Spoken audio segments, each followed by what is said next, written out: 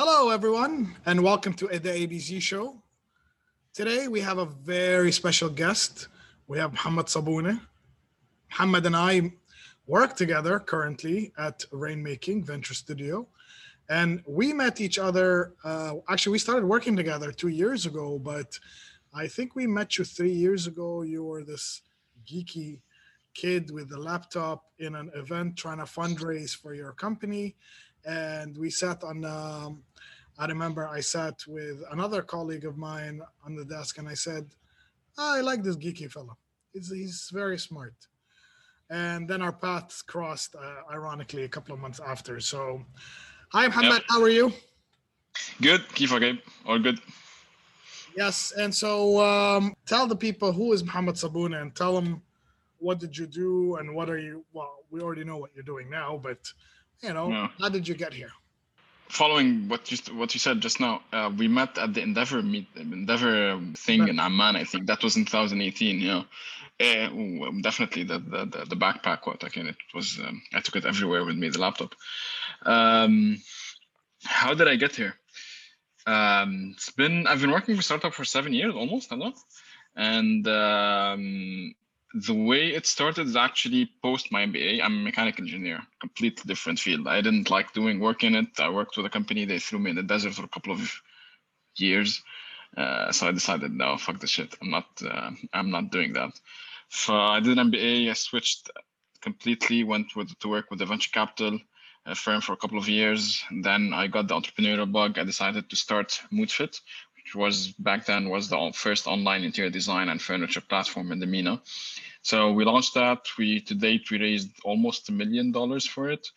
That I did that for a couple of years with two of my co-founders, Tariq and Ghassan, up until the end of 2019, where things started to go south back in Lebanon. So I decided it's time for me to move, and then I joined Startup Bootcamp, and that's how we started working together in a way. Yeah, so I personally know the story, but I know that you had your, diverse experience in both. I remember. So for the audience, everybody who's ever worked for me in any company knows that we usually do something called a picha kucha, where we had people, summarize their lives in 5 minutes and 20 slides without them writing about it. And I always remembered the pictures of you in the desert, I think in Libya, right? If I'm not mistaken. In Algeria. Algeria. Yeah. Just explain to me, like, what really triggered this is not for me moment. I want to know more about, the second the second you got there? Was it halfway through? Like, what happened there?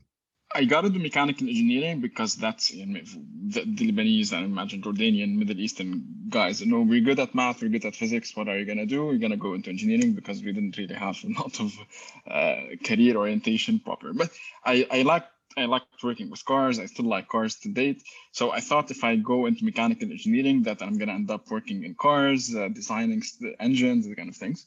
Obviously, that didn't work. I ended up working on oil and gas. So already from the moment I graduated, I thought, okay, this is something that I like in theory, but coming in as a fresh grad working in oil and gas, I went into Algeria directly, I remember, and the desert is nice. As an experience, just living in the middle of nowhere, 400 kilometers from the closest city, it was a nice experience at the beginning, but I realized after a couple of months that this is not something I want to keep doing for the rest of my life. It didn't excite me. There was nothing that made me, okay, I'm gonna go out every day and then solve something or do something different. And I decided after 2 years, I'm gonna give it a shot. I'm gonna go back to the office, try the engineering life in the office, see if it's any different. That didn't pay. That didn't work out. That failed miserably, actually. I stayed for 7 or 8 months. Also didn't work out. And decided to do the MBA. I saw the MBA as a way to really just shift around my direction, just restart from scratch in a way, and then either I go back to something more exciting in engineering, or I was lucky enough to have a very good advisor back then, a mentor, one of my professors who told me go into venture capital. So I did my thesis on venture capital, and this is what really set me on this path. And I like it. And I like it so far till now. I mean, dealing with all these ideas, these startups, it's something I look forward to on a daily basis. And That's amazing, especially that there's, you had the whole transition of you saying, questioning yourself, saying, this is not really for me. But then, and then, you decided to take one step that led into another, that led into a person who, 4 years down the road right now, I'm guessing, yeah, you still remember that pivotal moment when that person told you, you know what, maybe this is something that you should do with either venture capital or something. And, I've personally had some of these, even working in my job, saying, I don't see you there. Maybe you should do that. You know what I mean? And that's something that is very, very, I think, big part of decision making and a big part of, where you are right now. Let's talk about your last year of experience. I know you went through literally every phase of the accelerator life. You've worked with, you worked as an entrepreneur in residence, and then you were the head of operations, and then you ran a program. You were the managing director of a program. Tell me, like, more about that last year. What did you learn? What would you like to learn that you thought that was missing out of there? I did the VC side, so I'm gonna start from that because for me there's three perspectives to this ecosystem, if you wanna call it. Sure. So there's the investor side. That's where I started. I mean, and that's what I learned, everything related to the deal structuring, the investors, the this kind of things. But it was very observational in a way, because we didn't really get involved a lot in the day-to-day things. We didn't understand so we, back then, at least for myself, I'm saying that very candidly, we had a lot of concepts in our head. I mean, we need to look at this and this and this, but I personally didn't really understand what was the value behind it. Why do I need to do that? Why does it matter? What's friction in a startup? What's friction in a market? What does it take to really solve a problem? All of these things, just like we use them very lightly because I was never really in the shoes where I had to build something. But the advantage I got is the access to the investors, the network, understanding a term sheet, all the legal aspect of the fundraising. So that helped a lot with data. This lack of understanding of the fundamentals, this is what led me to jump ship back then and then decide I want to start Moodfit. Actually building the concept, designing it with my co-founders, and running the day-to-day operations, and then actually getting funds to run it, it was a completely different experience. I mean, life-changing in a way, and then career-changing.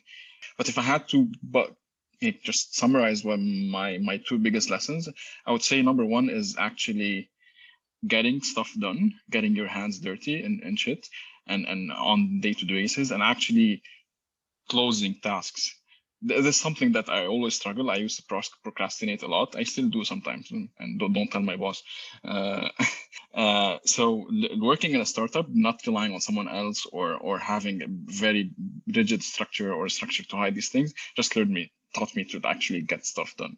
So and things of way to do it. And the second thing I guess is letting go of ego in a team, especially as a founder.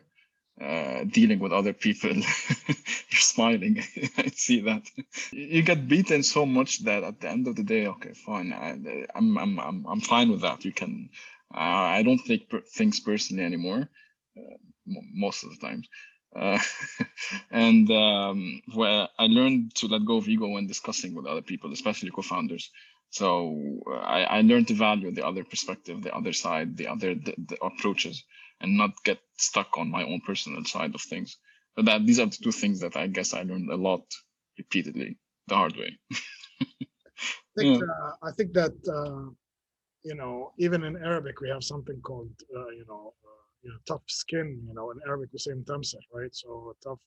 So I think something that is very, very important, which is if you don't have the skin and the ability to accept criticism or people criticizing your product, or if you don't have the stomach for it, then honestly, entrepreneurship is not for you. It's something that is, I have to say, it was very humbling because, and then also seeing things in people's eyes, how people perceive certain things. Because I'm sure, your startup, or your company, Moodfit, you thought that the second you're going to open it, that you're going to fix a million problems in a month, right? And then Mm. turns out to be that Moodfit's the one who has a million problems that needs to be fixed.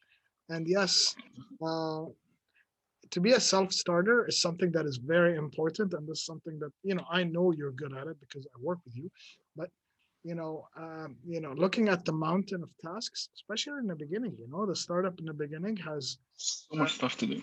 yeah, exactly. There's, you said you had two co-founders. Well, the two co-founders were, the marketing, the freaking cleaning, the everything of the company, right? So, Yeah. uh, I remember once we were fundraising for a company myself, and we had a water leak in the kitchen, I think I remember, and we were like, me and the co-founder, we came out like our suit was essentially wet because we were trying to fix the drain.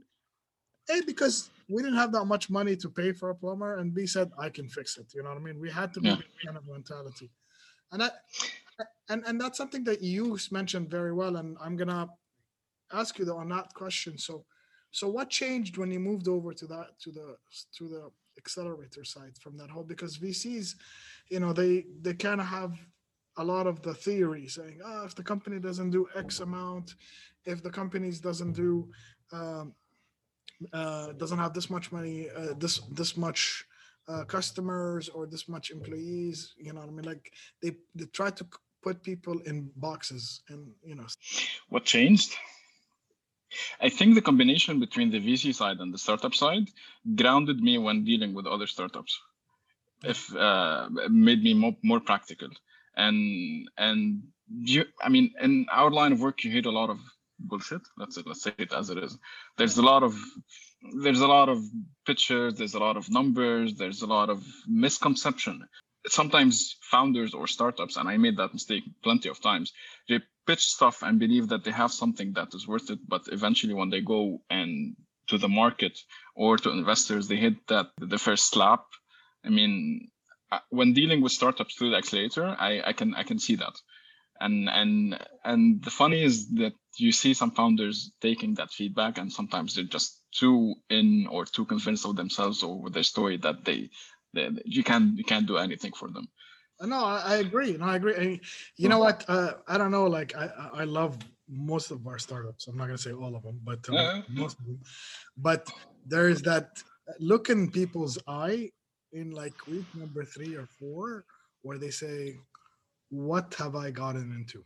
That mm, whole, like, they thought they had a unicorn, and then they barely have anything on them, right? So they know that they need to roll up their sleeves and actually do the work. Uh, yeah.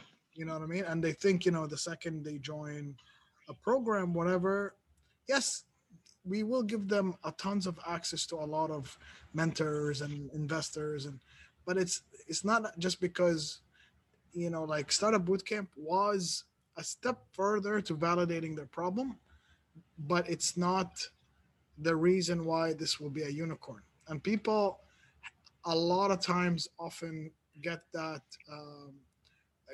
confused. They say, "Khalas, once we're in when start a boot camp, it's gonna rain. It's gonna rain money." And I'm like, no. 100%. 100%. I remember even when in the beginning of the fintech program, you told me don't stress too much on the fundraising aspect. And back then, to be honest, I understood it 50%, but throughout the program, I completely see your point now. We, in no way, we can guarantee to anyone that you're going to fundraise. Going into an accelerator, regardless of who they are, is it Startup Bootcamp or any other, that's no guarantee that you're going to raise money. What's going to raise money in every case is that you go out there, get some validation, get some numbers, and then go back. And what we do is just open doors. the relationship between startup and investors or corporate partners or any of that is up to the startup completely. They need to choose which door they need to walk in, right? So, and something that I see a lot is exactly what you said. People think money is the major problem, but I'm telling you, and you know this, when we look for an investment, or when I look for an investment, is we're looking for people, and we're looking for people who you just explained 10 minutes ago, saying, people who are willing to learn, people who wanted to get their hands dirty, people who are can take criticism, because a lot of people cannot do that. They're married. Like, and I told you, we never take passion projects. We never say, because this person had a passion in fixing this. We never look into that, and that's something that is very threatening, in my opinion. And we need to look into that. So tell me right now, for you, Muhammad, what is your BHAG as Mohamad Sabuni? I mean, I could tell you I want to build a unicorn, but I mean, I gave up on that, I guess, in a way. I'm more practical in a way in my goals at this point. I like solving challenges, so working with startups is enough. But I mean, that's not the goal if you want to qualify it as a goal. I mean, I don't see myself working all the time from one perspective. So in the future, I might jump back to VC. I might start my own startup again. So I'm looking for my next exit, I guess. Okay. I mean, yeah. Which makes sense.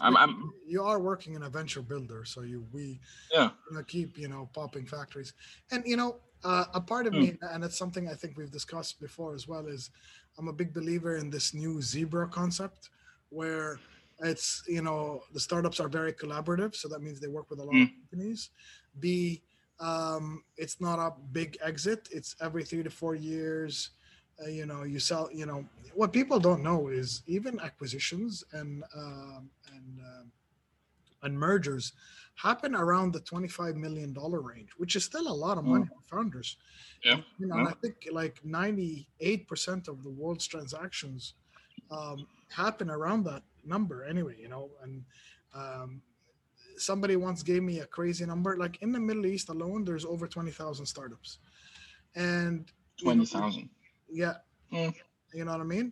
And we've only had 2 unicorns. Okay, so that's essentially 1 in 10,000. So odds are crazy low. I mean, even if you want it as an objective, I mean, there's so many things working against you. There's so many things out of your control that the odds of that happening are just ridiculously low. 100%. And some things, like I can tell you, even the smartest, most resilient founders, nobody ever expected COVID-19. Nobody expected 2020 to be what it is. I think that took people out of so many comfort zones that people are really, really like people that really did well really went out of the box, while other people said, let's see how we can survive this. Let's see how we can grind this. So this is something that was very important in my opinion. Okay, so going back to your BHAG, I can tell you one of my BHAGs is to get an acquisition in 18 months.